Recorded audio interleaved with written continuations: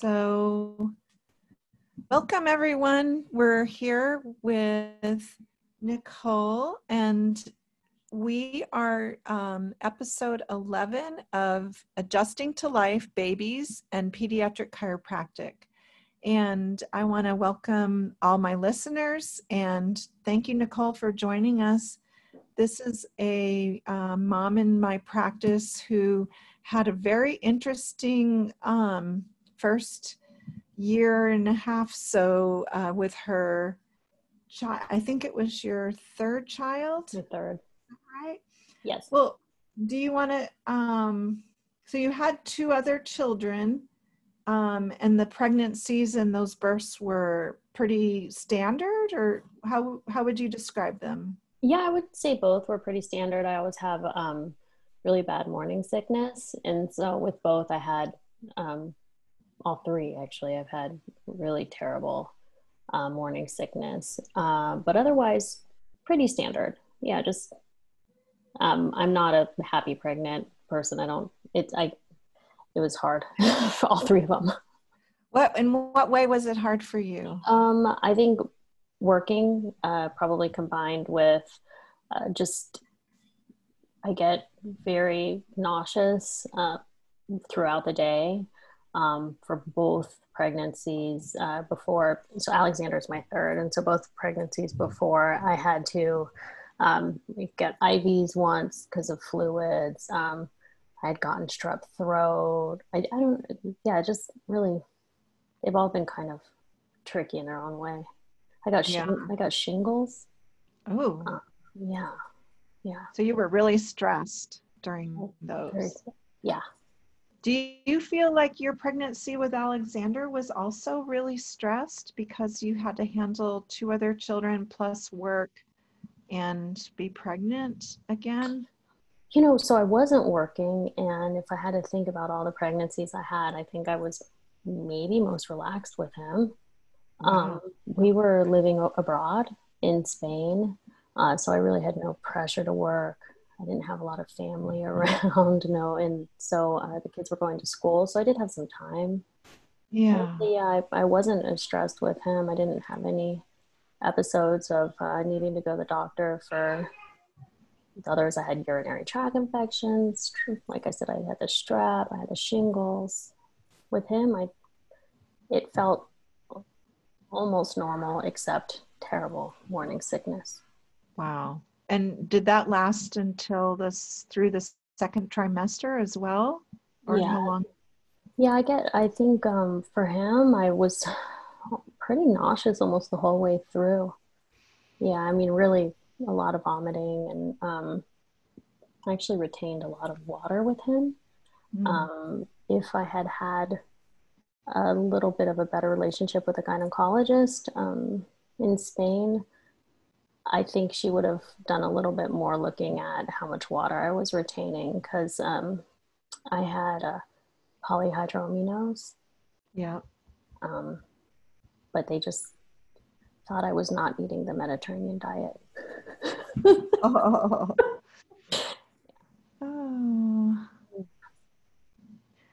Well, it sounds hard. I mean, being pregnant in a different country. Were you pregnant with your others in Spain, or just Alexander, your last one? Just Alexander. I've had 3 children, and they've all been born in different places. So my daughter is 10, and I had her in Colorado. And my middle child is 7, and I had him in San Francisco. And so, it's kind of, they're both stateside. Okay. And so were you hyper nauseous even through the third trimester up to the very end? Yeah, pretty much up till the very end. I mean, really, it started to kind of go down a bit, but I couldn't eat too much, obviously, and I just had to really. I don't think I was eating a ton towards the end. I was so tired of being nauseous, and Like I just went to the dentist and my teeth are kind of thinnish, and Yeah. I believe it's from how much nausea I get Yeah. through all All three. that, the acid going into Yeah. your teeth. Yeah. Mm-hmm. Damages your esophagus too. Well, how was your labor and delivery with Alexander? Yeah. So Alexander, when we had the 20-week anatomy scan, we knew that Alexander would have a minor heart defect. It wasn't something that could be repaired surgically. It looked like he might have a couple holes in his heart, but those were ones that with time could close. So he was he was born in a private hospital in Spain that does heart children. And so my water broke about a week and a half early at 38 and a half weeks. And so we went to the hospital in Spain and were admitted, and I labored there. And they have something a little bit different where they don't necessarily have the gynecologist come and check you out. They do midwives. And so I labored with a midwife in a room, and we were having a little bit of a hard time towards, let's see, probably about 6 hours in. His heart rate was dropping a little bit on one side, but I, I chose an epidural, and I had done it for all three of my children. The epidural, something had happened where it was only giving me numbness on one side. And so, of course, when I was being flipped on the side, it was opposite the one that we needed to numb. And so I had feeling in half of my body, and the other half I didn't. We kept trying to flip it to try and get the drip down to the half that didn't, but then his heart rate was dropping. So I had the midwives there do a lot of pushing on your stomach. Like I'd never quite felt anything. They kind of climb on the table and really get your elbows in to try and get him down. I wasn't dilating quite the way I needed to, but I had let them know that I do dilate fast when I'm ready.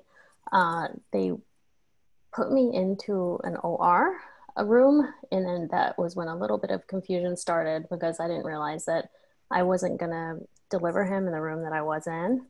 And then in the OR, the pediatrician is waiting for you. I mean, and it's like they laid me flat, which I thought was different. They laid me flat on the bed, and by this time I've got one leg that like half my body is just so numb. I can't control it at all.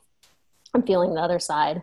And they laid me completely flat in the pediatrician, and it's like they're in their surgical scrubs and everything. Like, and then I was a little confused, and I said, I don't want a C-section. And then they're like, oh no, this is where you'll give birth to him.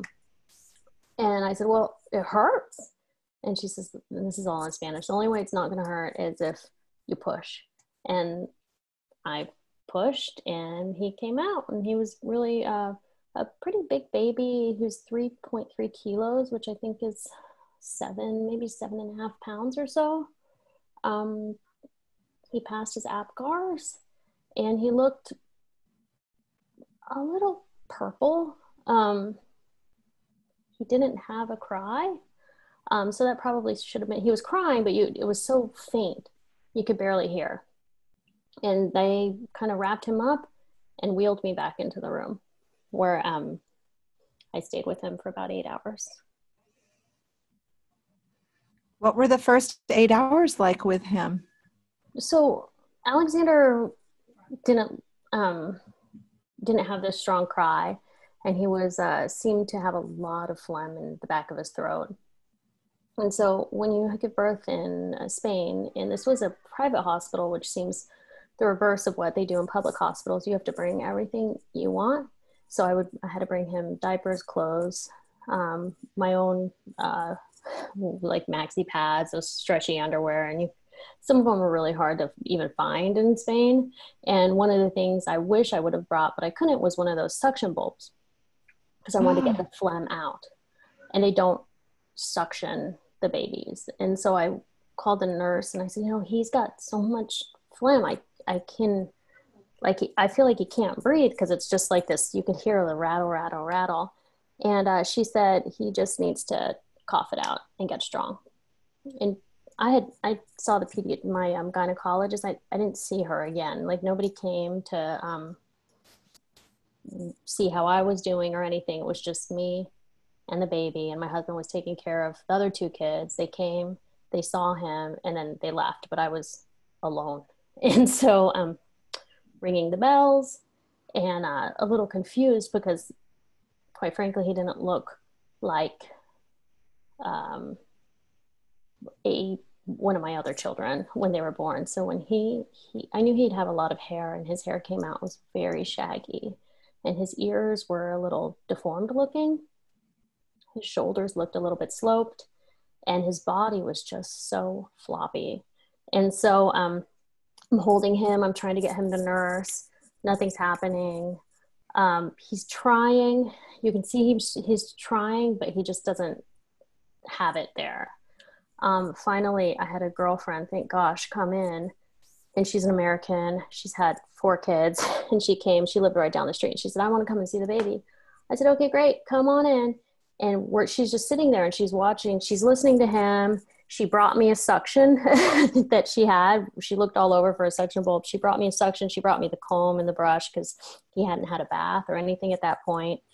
And I had him all swaddled. So I said, I want you to look at him. And we unswaddled him, and his arms and legs are purple. And so when you pushed on him, you get that white mark, and then and she said, "I don't think that that's normal." And I said, "Thank you." I said, "I don't think that this is normal too. And I've been trying to communicate with these midwives that just, he needs to get strong. He needs to work it out himself." So I finally called, and they said, "All right, we'll get the on-call pediatrician to come and look at him." So the on-call pediatrician comes to get him, takes one look at him, says, "Okay, well, I'm going to take him to the PICU," and grabs him like a football hold and walks away. And then he comes back with him, and he says, "Your baby is," I think the word's like floppy. "Your baby's floppy. And so he needs to be admitted to the PICU." I said, "Okay." And he has the little basket. And they said, "So the PICU is over there. We'll see you soon. We're getting ready." And the doctor walks away. So we were kind of confused. And again, Alexander is struggling at this point. He is just like retracting pretty bad in his chest, really shallow breathing, and this color where his body is just like like a rag doll. Like when he came in and he left, he was just like being flopped around. And so I'm laughing, but it's not funny. I had to walk him with my husband. Thankfully, my husband was there, and I had to walk him to the PICU. Nobody was with us. No nurse accompanied us, and he was in a different building. And so my husband wheeled him, and I walked behind, and obviously I'd just given birth, and I'm just leaving a trail of blood behind me because I can't. Oh my God. I can barely walk. And so I sat on the floor and then Tommy took him to the PICU and said, "My wife is there on the floor. Can somebody help?" So they took Alexander, and then they said, "We'll take care of him, and we'll let you know when you're ready to see him." So I ended up having to, so Tommy went and got like this kind of wheelchair thing, and we sat outside for, I don't know, like 2 or 3 hours just waiting to see what they were going to do. Wow. I'm crying at this point. I know you want to cry probably. I mean, this is so tragic sounding. He's fighting for his life, and you're bleeding, and there's no one to support you but your husband. And thank God for Tommy. And mm-hmm. Yeah, and my mother was with the kids, and so I'm grateful for that. And she was able to fly, and I speak Spanish, and my mother speaks Spanish. She's from El Salvador. But at that moment, it felt like only people were speaking Spanish. And so that leaves Tommy kind of completely in the dark too, right? Like he has no idea what's going on. I'm the only one that can communicate. Uh, and so Spain's a little different too, where they're okay with you leaving your babies in the NICUs. There's no bed. It's an open NICU. There's not a encouragement to stay. And so, for instance, when he disappeared into behind the doors, and it's like these doors where they'll only let you in when it's ready, but anytime they do it in mission, every parent has to leave. And so say there's 15 or 16 babies in this NICU. Whenever one comes in or a child, it's also a PICU in the back. Whenever anybody comes in, all the parents get kicked out. So there's a lot of time when they're alone. And then when the doctors do their rounds and the specialists, you're also not allowed to be in there. And so that was the first time I kind of was like, wait a minute, I'm not able to advocate for my baby. Like I need to. Yeah. Yeah. It's very disempowering and it is frightening. Yeah, it's scary. So when I was able to see him and Tommy was with me, he had been hooked up on a high flow oxygen and he actually looked pretty good, but he had something called stridor, where it's like a whistle kind of that comes out of your mouth, where it's like I can only say it's like a whistle. Okay. And you could tell how fast he was breathing because it's like a hoo, hoo, hoo, hoo, hoo, just very, very, it's not necessarily high pitched, but it ranged all over. And so I'm in the NICU. He's huge compared to all these little babies, but all you can hear is him breathing. You can hear him breathing above all the sounds of machines, everything. And I saw him and I was like, oh my gosh, this is pretty serious. What's the plan? So the plan was just to try and they get him oxygen, and the specialist would come in the morning to see how he was doing. Because I think he was born on the weekend. And so Monday was when the specialist would come. So the specialists that were lined up was an ENT, and they weren't equipped with an ENT. They were equipped with the heart doctors, but they didn't necessarily have an ENT available. And so they had to get him from another hospital. And this is where I learned a little bit more about socialized medicine, and that there's private hospitals and then there's the public hospitals, and basically all the specialists and almost every private doctor also works for the public hospitals. So in the mornings, I didn't realize, like, for instance, his heart doctor worked in the mornings in the public hospital. And then that's why my heart appointments, when he was in utero, were always at 7, 8 o'clock at night because I have a doctor that's been working at 2 hospitals, doing private to get a little bit more money, but doing public because that's basically what all the specialists do. So I didn't have so by the time an ENT was able to come, it's late in the afternoon, very late.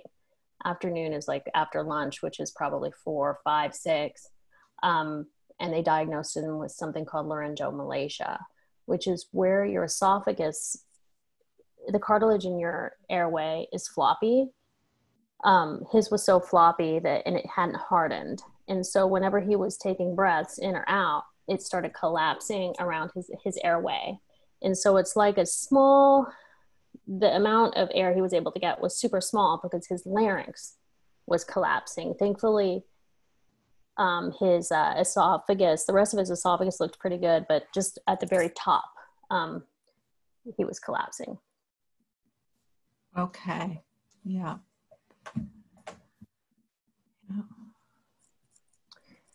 So that took some time to diagnose, but more importantly, it was like, what's the plan? And the plan was for him to, with time, his cartilage would harden, and that's the goal. And so that's fine. And, obviously a lot of babies in the NICUs, that's all they need is time, right? I mean, that seemed like at the time, it seemed like, okay, we can do this. So he was doing pretty good. And so at some point we were able to sort of lower his oxygen. I was pumping a lot to try and get him to eat. And it ended up that he just couldn't get enough.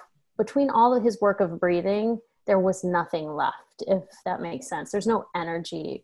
Yeah. There's no energy left for him to even barely open his eyes, definitely not move his little body. I mean, he just was like a baby just working to breathe for a month. So they fed him by a feeding tube that goes through his nose and dropped down into his stomach. And it was breast milk, and it was pretty much a constant drip.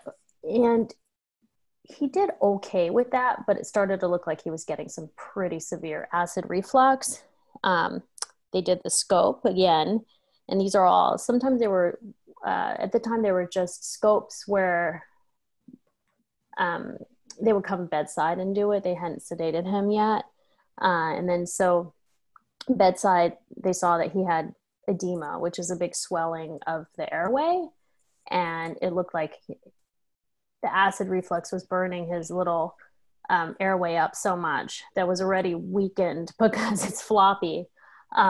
And so we had to really manage around acid reflux. And he spent, if he wasn't breathing, it felt like he was choking and throwing up. Wow. That's so hard to watch. Oh, it was really sad. It's hard to imagine a baby suffering. So yeah, and when it's your baby, it's really sad. And then it's really sad being also surrounded in a NICU PICU environment too, where it's all open. And so, you're not just there by yourself, you're there open environment staring at other parents who are having these little babies that I'm realizing with, if they came in and they had a really, really strong cry, I was kind of like, oh, that baby's going to be fine. But it took time. It took time at the beginning. Every new admission to a PICU, I was like, oh no, this baby's so small, because I'd never seen anything like it. Yeah. And another issue we were having there was just trying to get the time to see him. So my sister, she flew out, and she'd been present for the birth of my other two, and she's like second mommy. And so I needed her to come and see the baby, and they said that only parents are allowed to visit. And I said, but it's not sustainable for us. This doesn't work, because I have two other children at home. I have a husband who's working. This is like a week and a half in. I need support here. They allowed 15 minutes a day for visitors see the babies. And so my mom was with me for about a month, and she saw him twice. And because it was too hard to just coordinate everything for just 15 minutes. And Juliet came, and I said, Juliet's my sister. I said, please, I need some help. So what they were doing is they allowed us, I had to ask the on-call doctor every night before, if they would allow my sister to come and sit with Alexander from the hours of, I think it was around 1 a.m. to 5 a.m. So she got 4 hours where she would just be able to hold him and be with him, because I couldn't, I needed to sleep. And like I said, so every night I had to find this on-call doctor, chase him down, figure out if the nurse on call would be okay with it too, sneak my sister in and have her sneak out before anybody could see, because they said it would be unfair to other families if the babies, or if they had a family member in and nobody else. So I was able to do that. And I'm so thankful, because we realized during the night is that I feel bad, like, but this is all true. I mean, it's not like I'm making it up. The babies were not watched. They had monitors. And so my child can't cry. Like, he has never had a voice. And so the babies that could cry, the nurses would come over. Oh, yeah, what's going on? You know, feed them, pat them, and put them to sleep. It's a 3-hour schedule. Every 3 hours they eat. Every 3 hours they get their diapers changed, you know. And so there was a lot of time where the nurses were in a break room around the corner. And then there was also a corner where Alexander was, where there's a blind spot. And so nobody would see him. And so one night he was having a really hard time breathing. And Juliet was like, and her Spanish is not as good as mine. And especially in a stressful situation, it's sometimes you just have brain freezes. She said, you know, he's having a really hard time breathing. Help me. And then they were kind of like, oh, he's fine. We'll just do more oxygen. And then they leave. And Juliet can't do anything. And he ended up choking and aspirating. Because he's on his back the whole time and he's having all these vomiting episodes.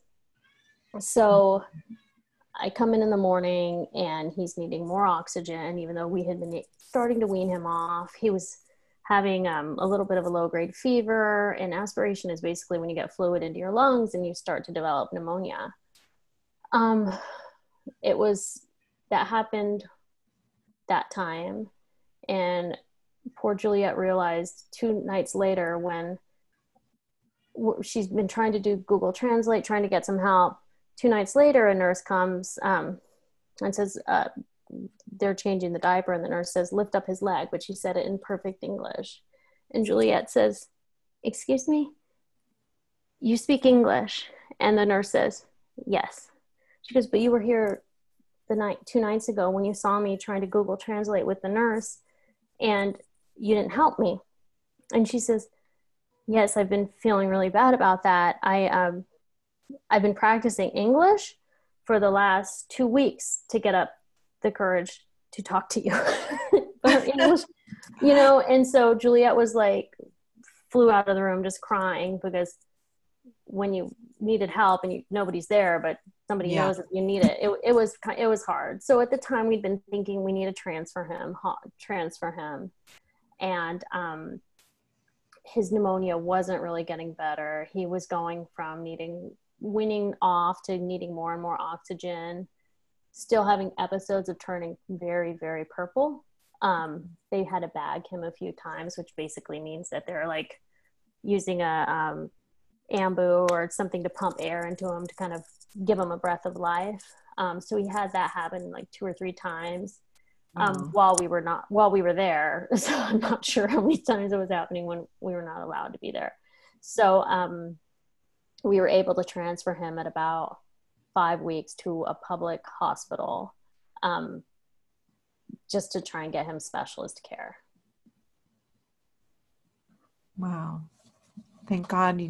Well, we'll see how that goes. But we talked a little bit when I met you about how the lack of developmental care in the PICU or NICU where he was for those first 5 weeks, and how they really didn't turn the babies much or handle them much.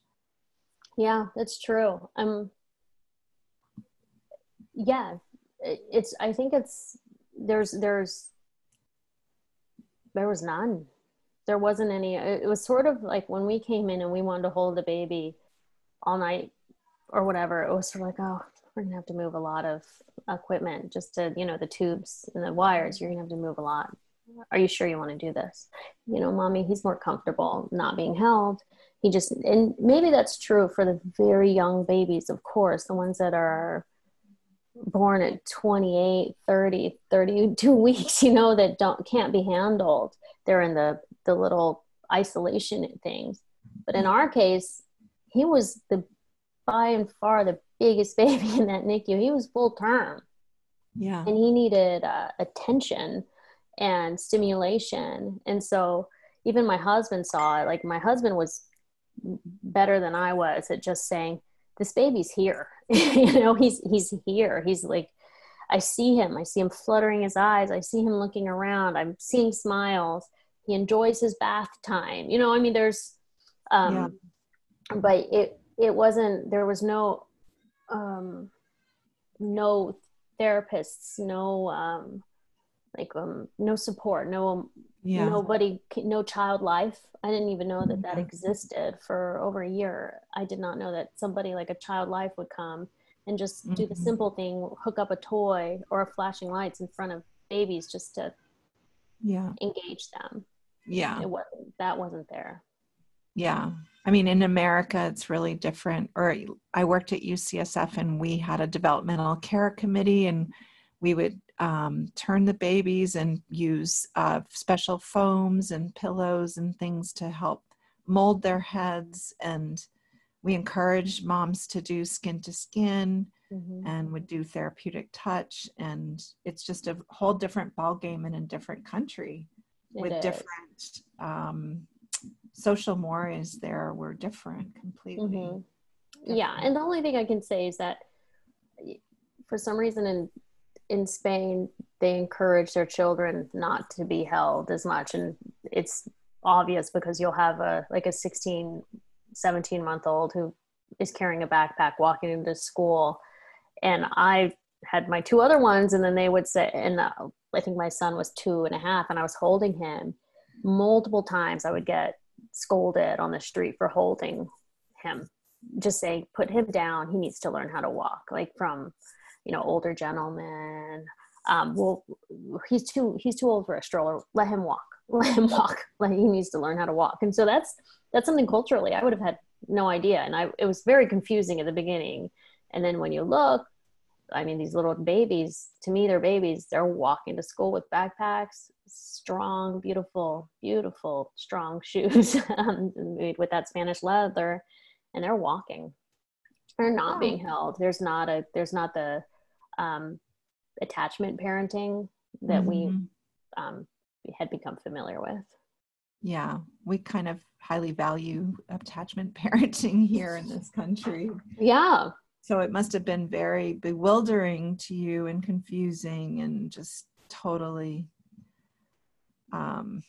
disengaging in so many levels. Mm-hmm. Have such a stark change.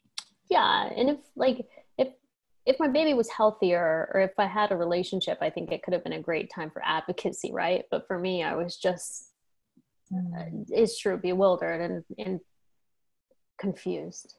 Yeah, yeah, to say the least. I Yeah. mean, we're really emotionally traumatized to the max.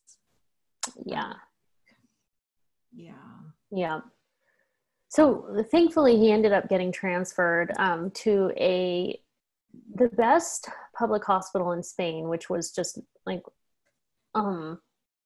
something I had heard about, but I had never even gone. And we'd been working on the transfer for quite some time. He did not have we didn't have a birth certificate for him because we're American citizens.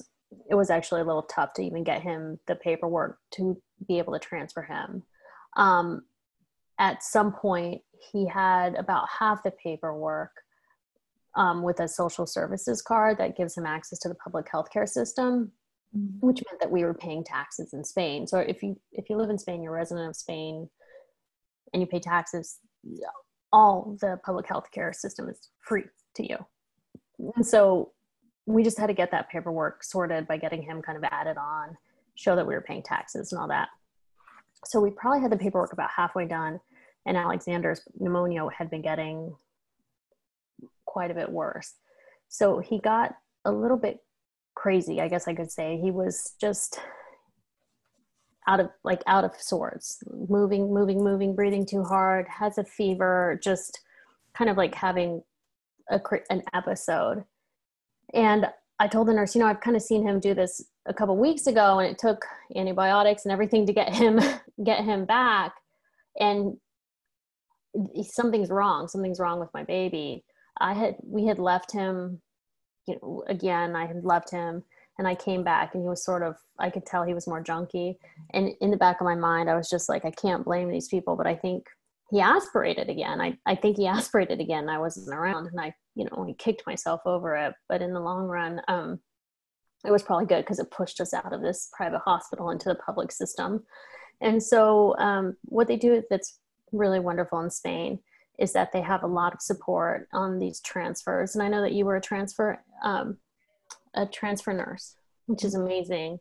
And so the team came in, and it wasn't just like one nurse. It was a team of probably 4 ambulance technicians, one NICU doctor, and 2 very professional trained nurses.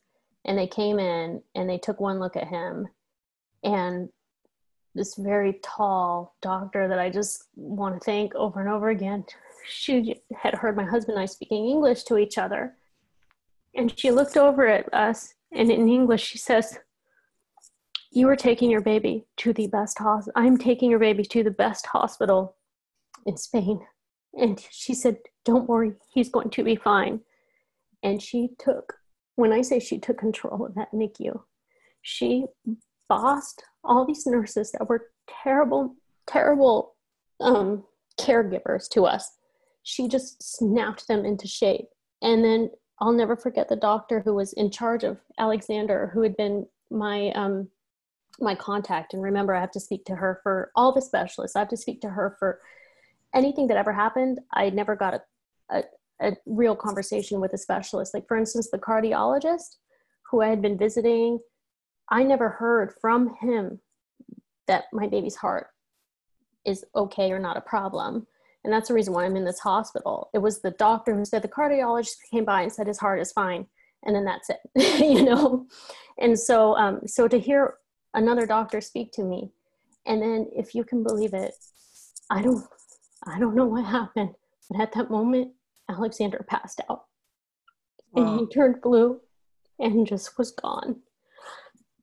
And that doctor just snapped into shape. And she goes, and she had been concerned about intubating him, concerned about transporting him without being intubated, because if you get intubated, it's on en route, it's super difficult, right? I mean, there's so much stuff that could happen. And so I'm screaming at that point because, you know, the doctor said, get me this. And this beautiful team just came and they intubated him. And I overheard the doctor that had been in charge of him say, "How do you intubate him?" And she didn't know. And that's when I knew that Alexander waited, you know, until somebody who knew how to intubate him actually was there. But she said, "How do you intubate him?" And the doctor gives her a look and says, "Watch me now," you know, and just like, this is all in Spanish, and just intubated him so beautifully. And off he went. And so he was escorted by 2 ambulances. They bring one backup just in case the first ambulance breaks down. And the police officers also do a police escort. So he had a train of 2 police motorcycles, 1 police car, and 2 ambulances that took him to a hospital probably about 15 or 16 miles away. And they said, "There's no space for you. You guys come in your car. You won't be able to be allowed in the hospital, you know, because again, with these admissions, they don't, it's an emergency. They don't let you parents be in." And so they said, you know, take your time. So we went home. I told my mom, the baby's getting transferred. All this stuff is happening. I actually took a shower and I went to the hospital, and it was a shock because I hadn't been there before. And the hospital was built in 1960 and it had never been updated. And so when I saw this hospital, I said, "This is the best hospital in Spain." You know, it was like, what have I done? It was, I mean, like, to say it's a dump, it's kind of a dump. Like, compared to what. Did you say 1916 or 60? 0. Yeah. Can you hear me? 1960? Yeah, 1960. Yeah. Okay. And so, so it hadn't really been updated. And there's this, I should have sent you the picture because it's crazy. It's like, you know, old linoleum, unfortunately, Spain has a history of having a communist dictator. And they were a bit behind. They'd say that they're like 20 years behind in certain things. Like Yeah.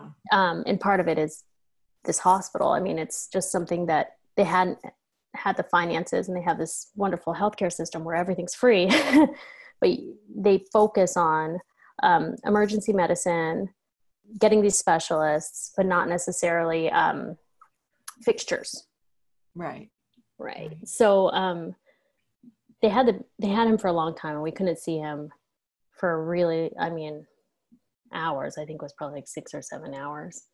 And when we were allowed to come in, actually before we could see him, 2 doctors came and spoke to us, thankfully in English, young doctors with, now that I know the doctor, I very, very negative tone, very serious. I'm in and the room where they speak to parents is this, it's also a locker room where your parents can keep their stuff, but it has a broken chair. And it's like so old, the furniture is so old, the chair is old, is that there's only 4 chairs. And so, that somebody's going to get the broken chair. And so like, of course, like nobody wants this broken chair, but there's no choice. And so I can't tell you how many times I would walk into this room with the doctors, and a doctor would sit in the broken chair, and the chair flips up on you and they kind of fall. And I kept, and and so it's so weird that this is happening outside of the ER, with serious parents, and you have these conversations and people are walking in and out, and this damn chair, it's like, and so I remember getting the broken chair and being like, oh, and then where is my child? Yeah. And so he, long story short, he spent 3 months in this windowless, PICU, which was a trauma room basically, and dated. Wow. Open again, it was open. Or so anytime there was an emergency, which was all the time, parents, you have to leave. You're not allowed to spend the night. Basically my hours to see him were, I could see him after 10 a.m. until they do shift changes every 8 hours. And so they need 2 hours basically to do a shift change. And so I had at least 6 hours that I couldn't see him, and then more because from 11 to like 5 a.m. You also can't be there. And then sometimes there was a chair available to us, sometimes there wasn't. If there's a person who has, if they were new or something, and sometimes they would have the 2 parents sit, because normally it's just 1 parent at a time. If they were allowed to have 2 parents sit because it's a new trauma, then they would take a chair, right? So that would leave me standing, which is fine. But like, it was always a kind of a weird thing. And how many babies in that room? Yeah, so it wasn't babies. By this time he was in the PICU, and so he was in like a bed, not a crib, like his own bed, where they kind of like buffered around him. Again, no toys, no anything, just buffered in a bed. And it was six children in the room, and then through windows on either side of us. So then I would see like a room of another 6 kids and another room of another 6 kids, and so it's like, wow. It was pretty intense, because you would see and frankly bond with the people behind the window, because he would be closest to a child suffering from cancer, and I would see the parents coming in and out. Or if everything got blocked off for the room, I would see it, because he's right next to somebody, but there's just a window dividing them. And so Alexander, for instance, was next to probably one of the most beautiful young girls, and she was 17, and she had cancer, a rare form of leukemia. And she had gotten, another wonderful thing about Spain is that they're not afraid to try things. And so she had gotten stem cells from her mother, that everything was really great, except one of the side effects was that, and you just learn this by talking to the parents outside, because there's so much time you can't actually be with your child, that you kind of sit outside. And something, something was happening with the capillary glands after the transplant, that she would just have bursts where her arteries and veins would burst. Wow. And so she, some days she was begging for morphine, and some days but every day she would watch Alexander. She would sleep turned towards him. Wow. And she would sleep turned towards him. And then when I would walk in, she would say, sometimes you couldn't even hear her, but she would say, tell her that he did good last night, or tell her about this. And her and her family were so beautiful and wonderful. They even got him a little stuffed animal because he had nothing. And the parents said, you know what, we got him something and it says little hero on it, because this baby he's so strong and he's going to be fine.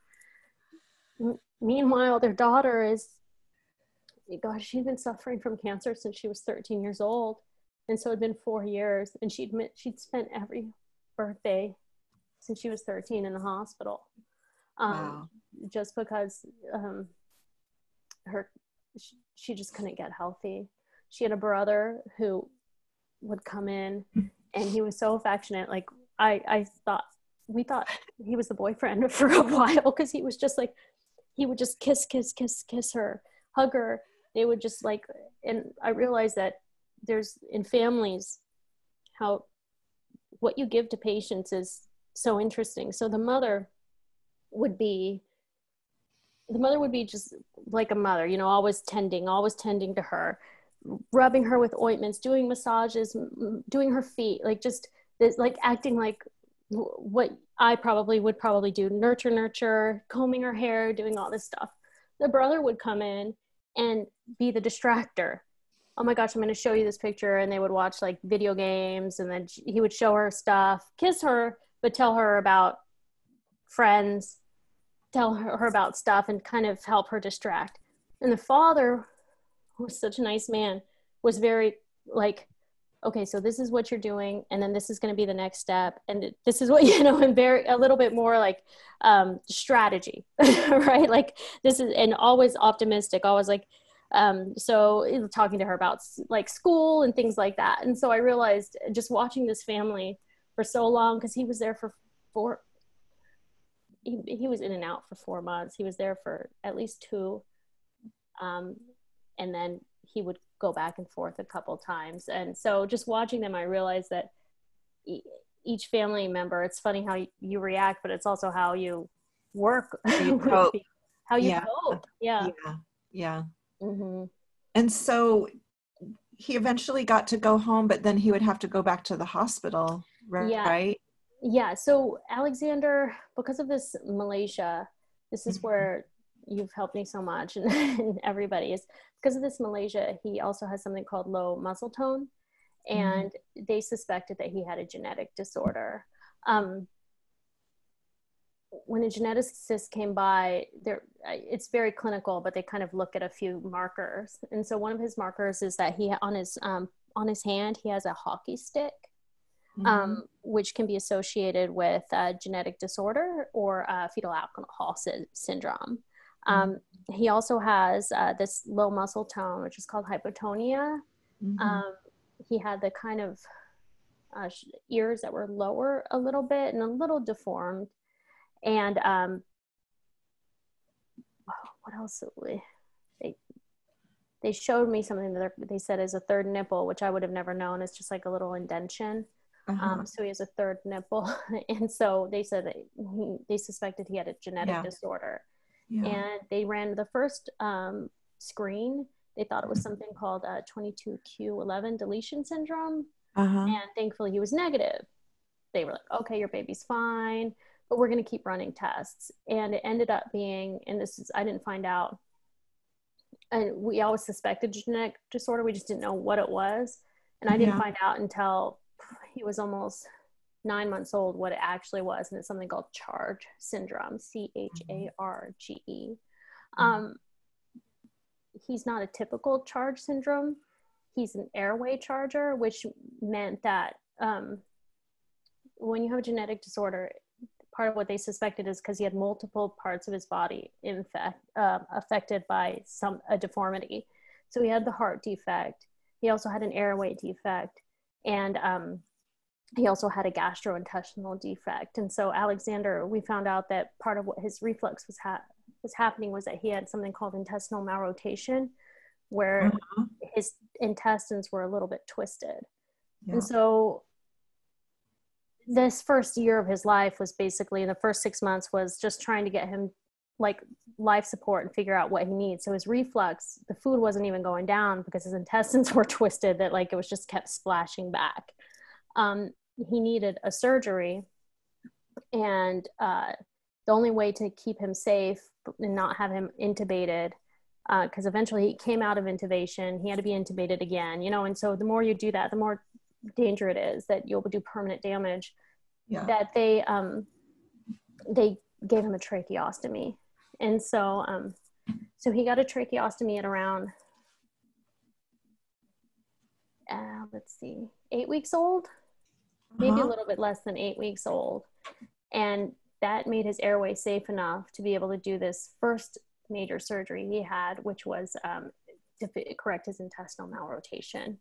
The good news was that his intestinal malrotation was up towards the top, but what they do is they actually take all the intestines out, line them up, put them out, and then put them back in. And so it was a pretty major surgery. And at that time, they gave him a feeding tube too, a G tube, and he still has both. Yeah. Yeah. So the second 6 months, what you said, the first 6 months was really life support. Yep. The second 6 months, was that the surgery time too? What other surgeries during that time? So he's had a lot of scopes and a lot of different procedures but he actually has had only 2 major surgeries. And the first was that the trach, and the second was the intestinal malrotation. He's had to be sedated a few times to do like scopes, and they did what did they do? Yeah, it's ear tubes, you know, I mean, things like procedures. And so the first 6 months was him being heavily sedated in these cold environments, not getting enough attention. You know, obviously I'm worn out.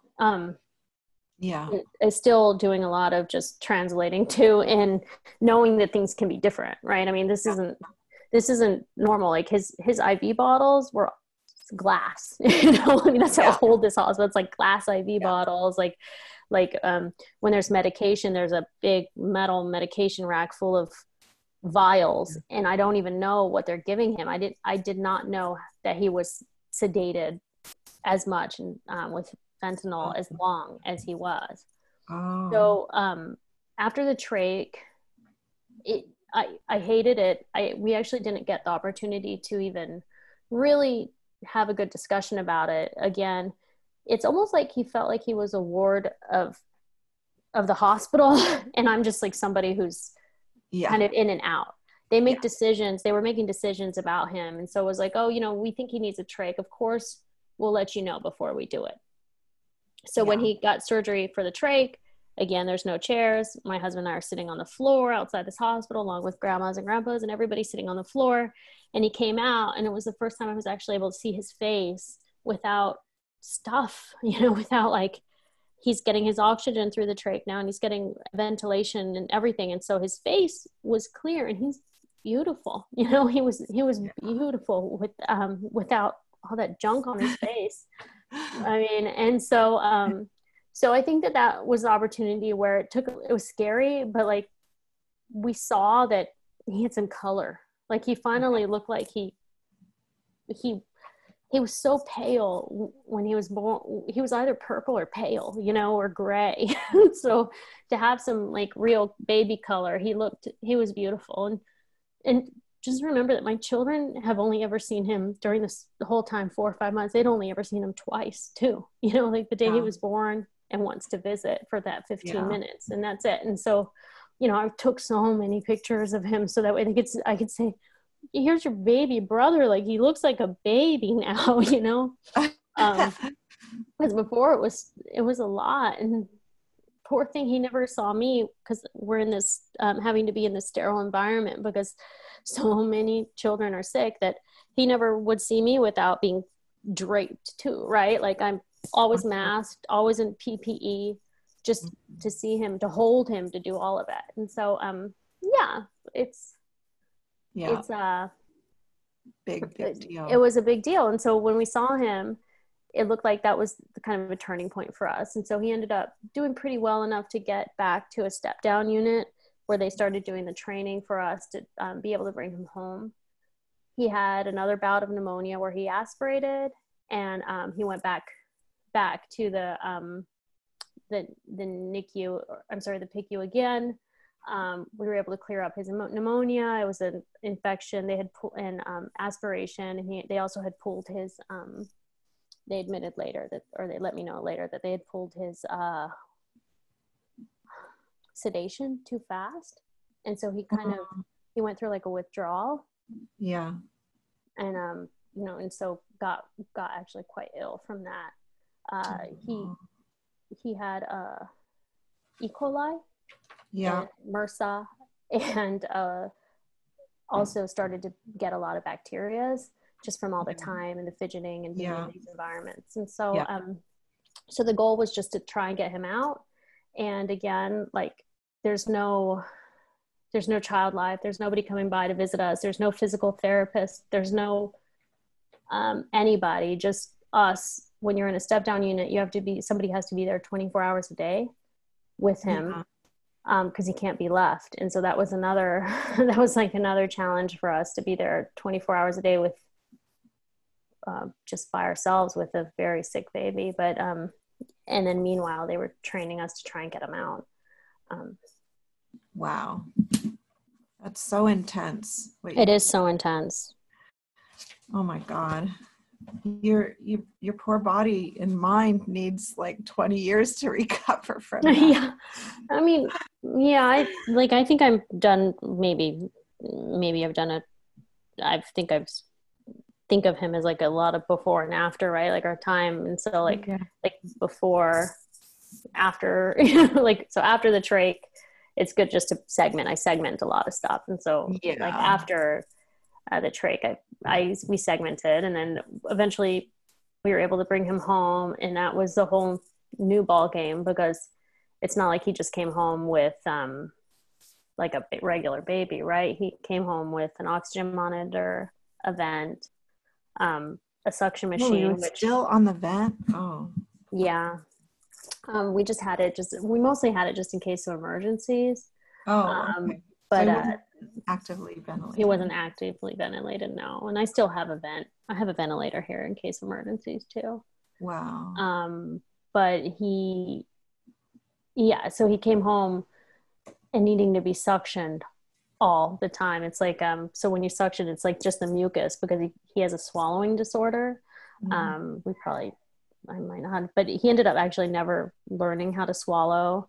And because the muscle is, he has so much muscle weakness, he just doesn't have the strength to swallow. And so, he can't swallow even his own saliva. So I had to suction that out all the time of his mouth and his trach.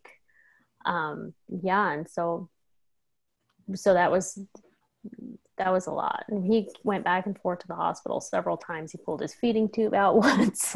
I didn't know what to do. He started doing something called vageling. Yeah. And that was something that you would know. I had no idea that this nerve affects so much, but he was, if it got touched in the wrong way by his trach, he would just pass out. Wow. Mm-hmm. So it was a year, or I should say it was 10 months basically, but the first 6 was that. And then the second 6 months of his life was sort of just a kind of adjusting and being a nurse to him, like just trying to get him better, and not making sure that we're not doing anything permanently damaging, just trying to keep him alive. Oh my God. How old is he now, Nicole? Tell our listeners. Yeah. So Alexander's 2.5 years old. And when he was 11 months old, we were able to finally move out of Spain. And we had to get permission from the doctors and everybody to actually just allow him to leave the country. And we had to fly with the nurse, everybody on board, just to get him out of the country. And my husband always says, when we hit like halfway through our trip, he said that he thought to himself, okay, it doesn't really matter, because if we have to do an emergency landing with him right now, we're going to the United States and we're not going back. And so he, 2 days after we arrived, we went to New York, and I took him to one of the best ENTs that I knew of that had experience with children that have Charge syndrome, in Columbia Hospital in New York City. And he took one look at the trach he had. He took one look at him, and he said, "That's not what we do in the United States." And so he said, "Come back to my office 2 days later. He's booked out for like 7 months." He said, "Come back to my office and we'll start getting him straightened out." So his name's Eli Grunstein. And I went back to his office, and he had found a trach that basically they said doesn't exist for him or couldn't ever work. And he said, "All right, take his trach out, Mom, and put it back in." And I said, "I can't." And he says, "Why can't you take the trach out?" I said, "Because every time I've done it in Spain, he has turned gray and passed out." And the doctor said, "Well, that's weird." And then he tried taking it out, and it was the wrong size and had been doing so much damage to his airway because it was just the wrong trach, that he said, "Oh, I understand, what you've been dealing with here." They had put like a weird little plastic extension on it, just to try and get it to fit right so he would not vagal. In any case, and they had a balloon in it, which helped with his secretions, but it was fully inflated the whole time versus deflating it.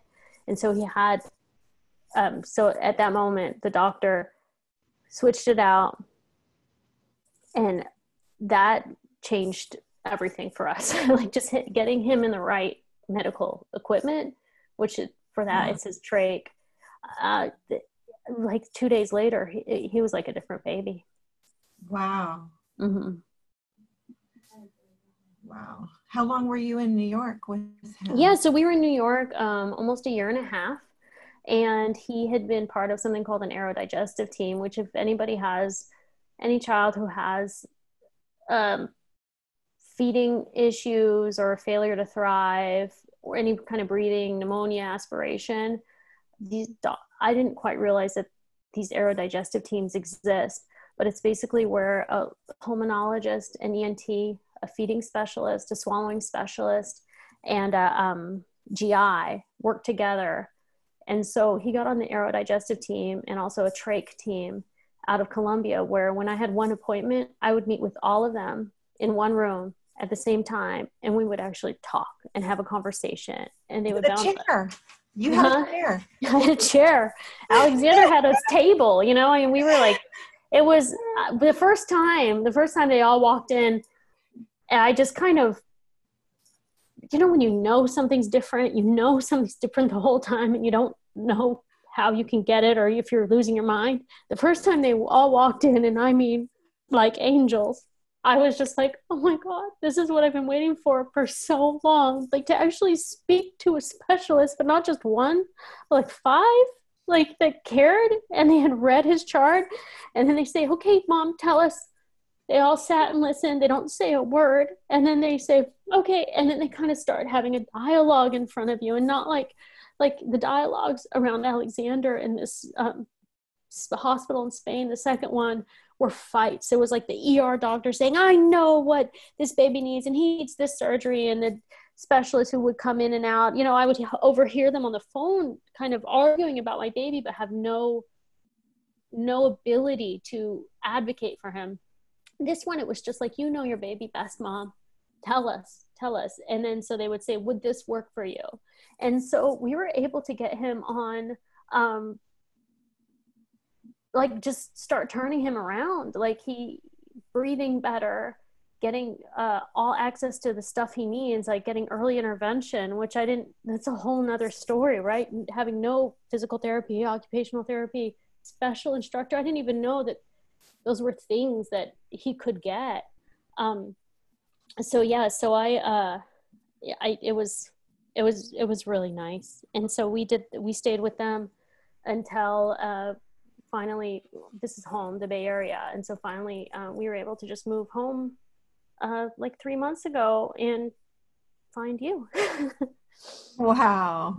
Yeah. What an accomplishment. He's a baby. He's an amazing baby. He's an amazing toddler now. He's a toddler. You're right. He's walking. He's enjoying toys, video games. He knows how to scroll through your iPhone and get what he wants. Yeah, he does. He's amazing now. He's amazing.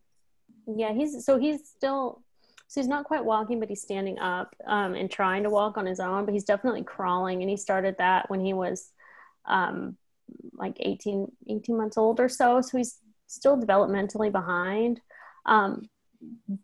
Siblings for him have been everything. Like, to have deprived him of his siblings for me might have been the cruelest thing, because this baby, the second he was home and around his siblings, you could see that the lights were going off, right? Like there's like, oh my goodness, these people are little and they love him. I mean, like, my daughter changes his trach with me. Like, we're all hands on deck when it comes to him. He did a tumble today and we're all, like my son and her are just all over him.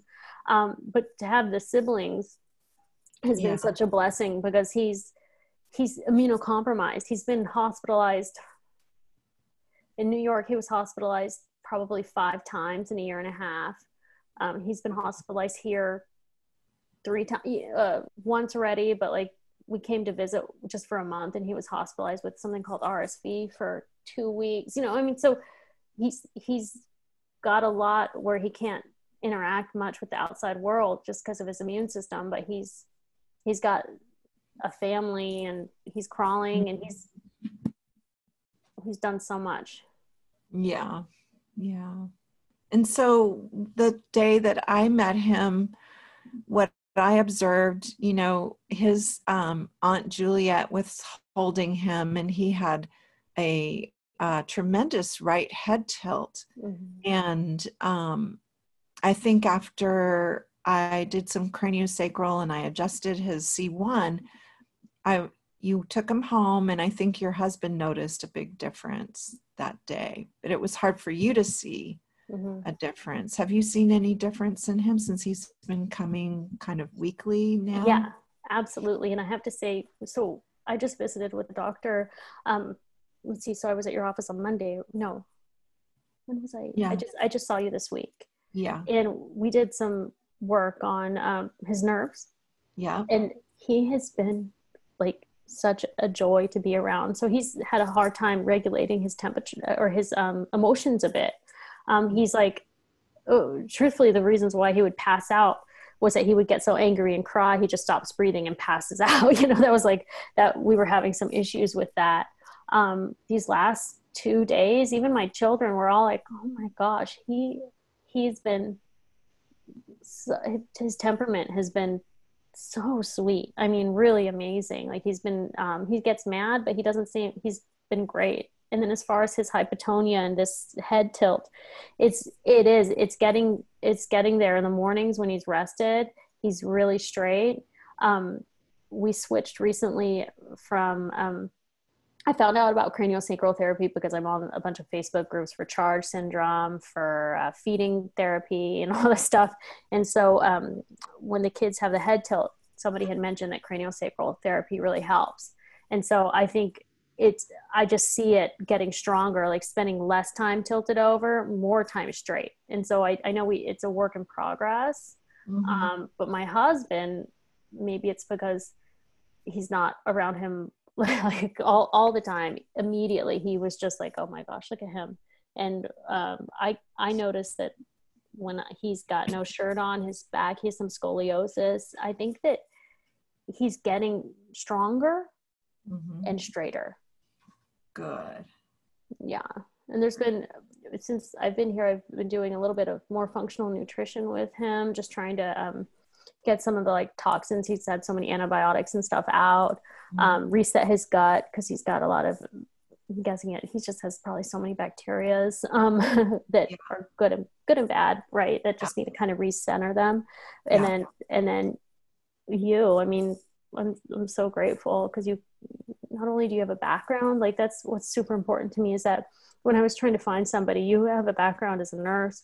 And so a trach wouldn't necessarily throw you off, or a feeding tube, like, you know how to work around it. Like when a child has a feeding tube, I think that their stomach is probably misaligned no matter what, right? It seems to me like it must be, or because it's a plastic device kind of that takes your center. It changes the position a little bit. It drags on it a little bit, but I loved what you told me about the Mediterranean diet going into the G tube. Yes. That was like amazing. All pureed, and he's getting this incredible nutrition that'll just rebuild him from the inside out.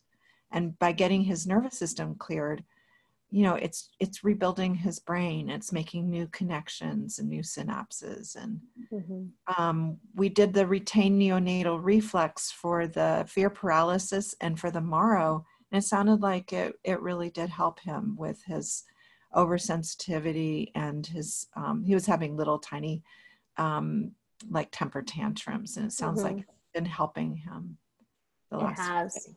Yeah, it absolutely has. And and going back, and so I know I emailed you about his diet too, because so for all the bad things that happened about Spain, one great thing is that when he was old enough to be able to eat, they never recommended like a Nestle, Pediasure, none of that. The doctor said, he's old enough to eat, put the Mediterranean diet in the blender and start feeding him, and so it was like olive oil with everything, equal parts starch, protein. I mean, just food, just real food. And I went to go visit the nutritionist, and I was spending a lot of time with them, and they were like, well, what are you feeding him? Okay, just look at your hand, equal parts of all the stuff, olive oil, and give it to him. So when he turned a year old, he had already been spending time in the hospital with RSV, and he turned a year, and they said, oh, your baby's a year, we're going to try a different diet. And I said, oh, he's on the Mediterranean diet. Oh, well, we can't calculate. We can't make sure he's getting the best diet for him. It was basically Pediasure. We're going to give him Pediasure. And he vomited everywhere, and they tried every sort of diet that they could that was not real food. And it didn't work for him. And so the Mediterranean, or just real food, I mean, it's a lot of work to blend it, but I mean, he eats what we eat. For the most part, he eats better, actually. Wow, that's so good. Yeah.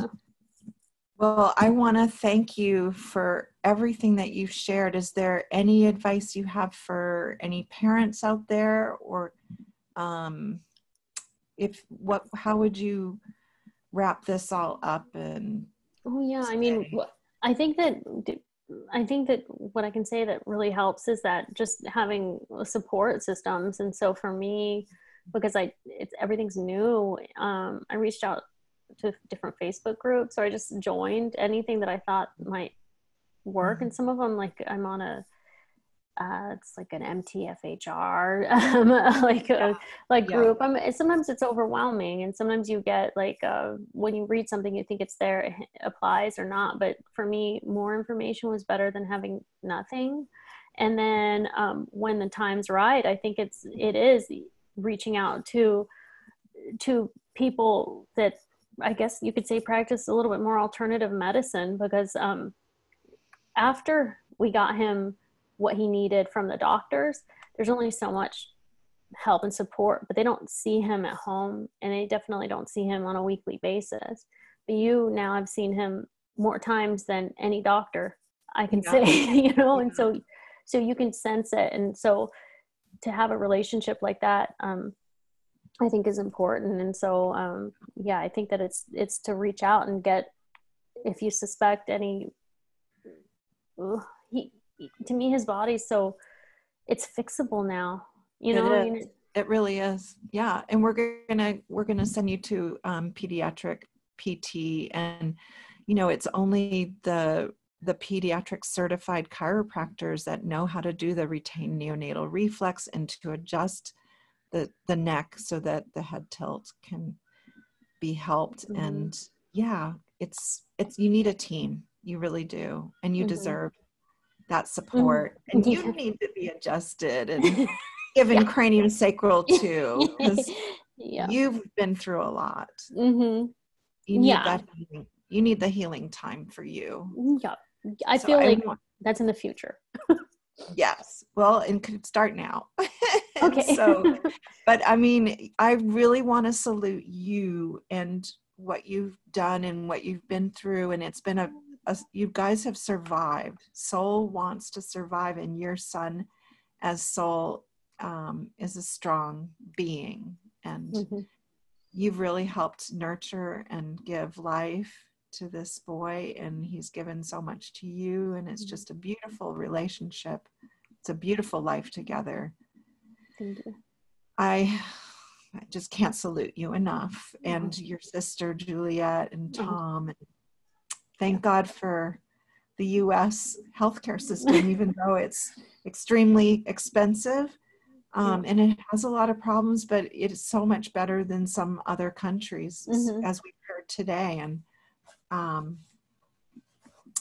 thank you so much, Nicole, for sharing such deep pain and suffering, and yet such joy too. Oh, thank you. I mean, it's like I said, that's in the past now. And so, I think that we've been able to, we're super optimistic about, and he's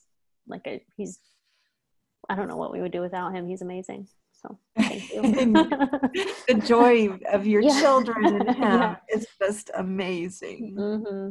Yeah. So thank you. And thanks so much. And my family too. Like I said, Juliet, you've met her, and she's been at almost every appointment she can. She's so wonderful. Yeah. And if it's not her, it's Tommy. So so thank you for acknowledging us. Oh God, I'm just amazed what you have done and what you continue to do. And I'm so honored to be a part of your family and, work team, actually, part of the team to help this guy get the most potential for his life. So thank you. Thank you for helping all our listeners understand. And listeners, thank you for being here, and hope you had enough Kleenexes because I ran out with 4. Sorry, I didn't mean to make anybody cry. I kind of thought it was going to be, it's hard because once you start going, it just, it doesn't come out. It comes out. Yeah. Yeah. Because it was painful, right? Yes. And so it's, and I don't mean to make anybody cry. No, and that wasn't your intention, but anybody with a soft heart would cry. Okay. Well, thank you. Thank you, Nicole. And thank you, listeners. And we'll see you next week. Thanks.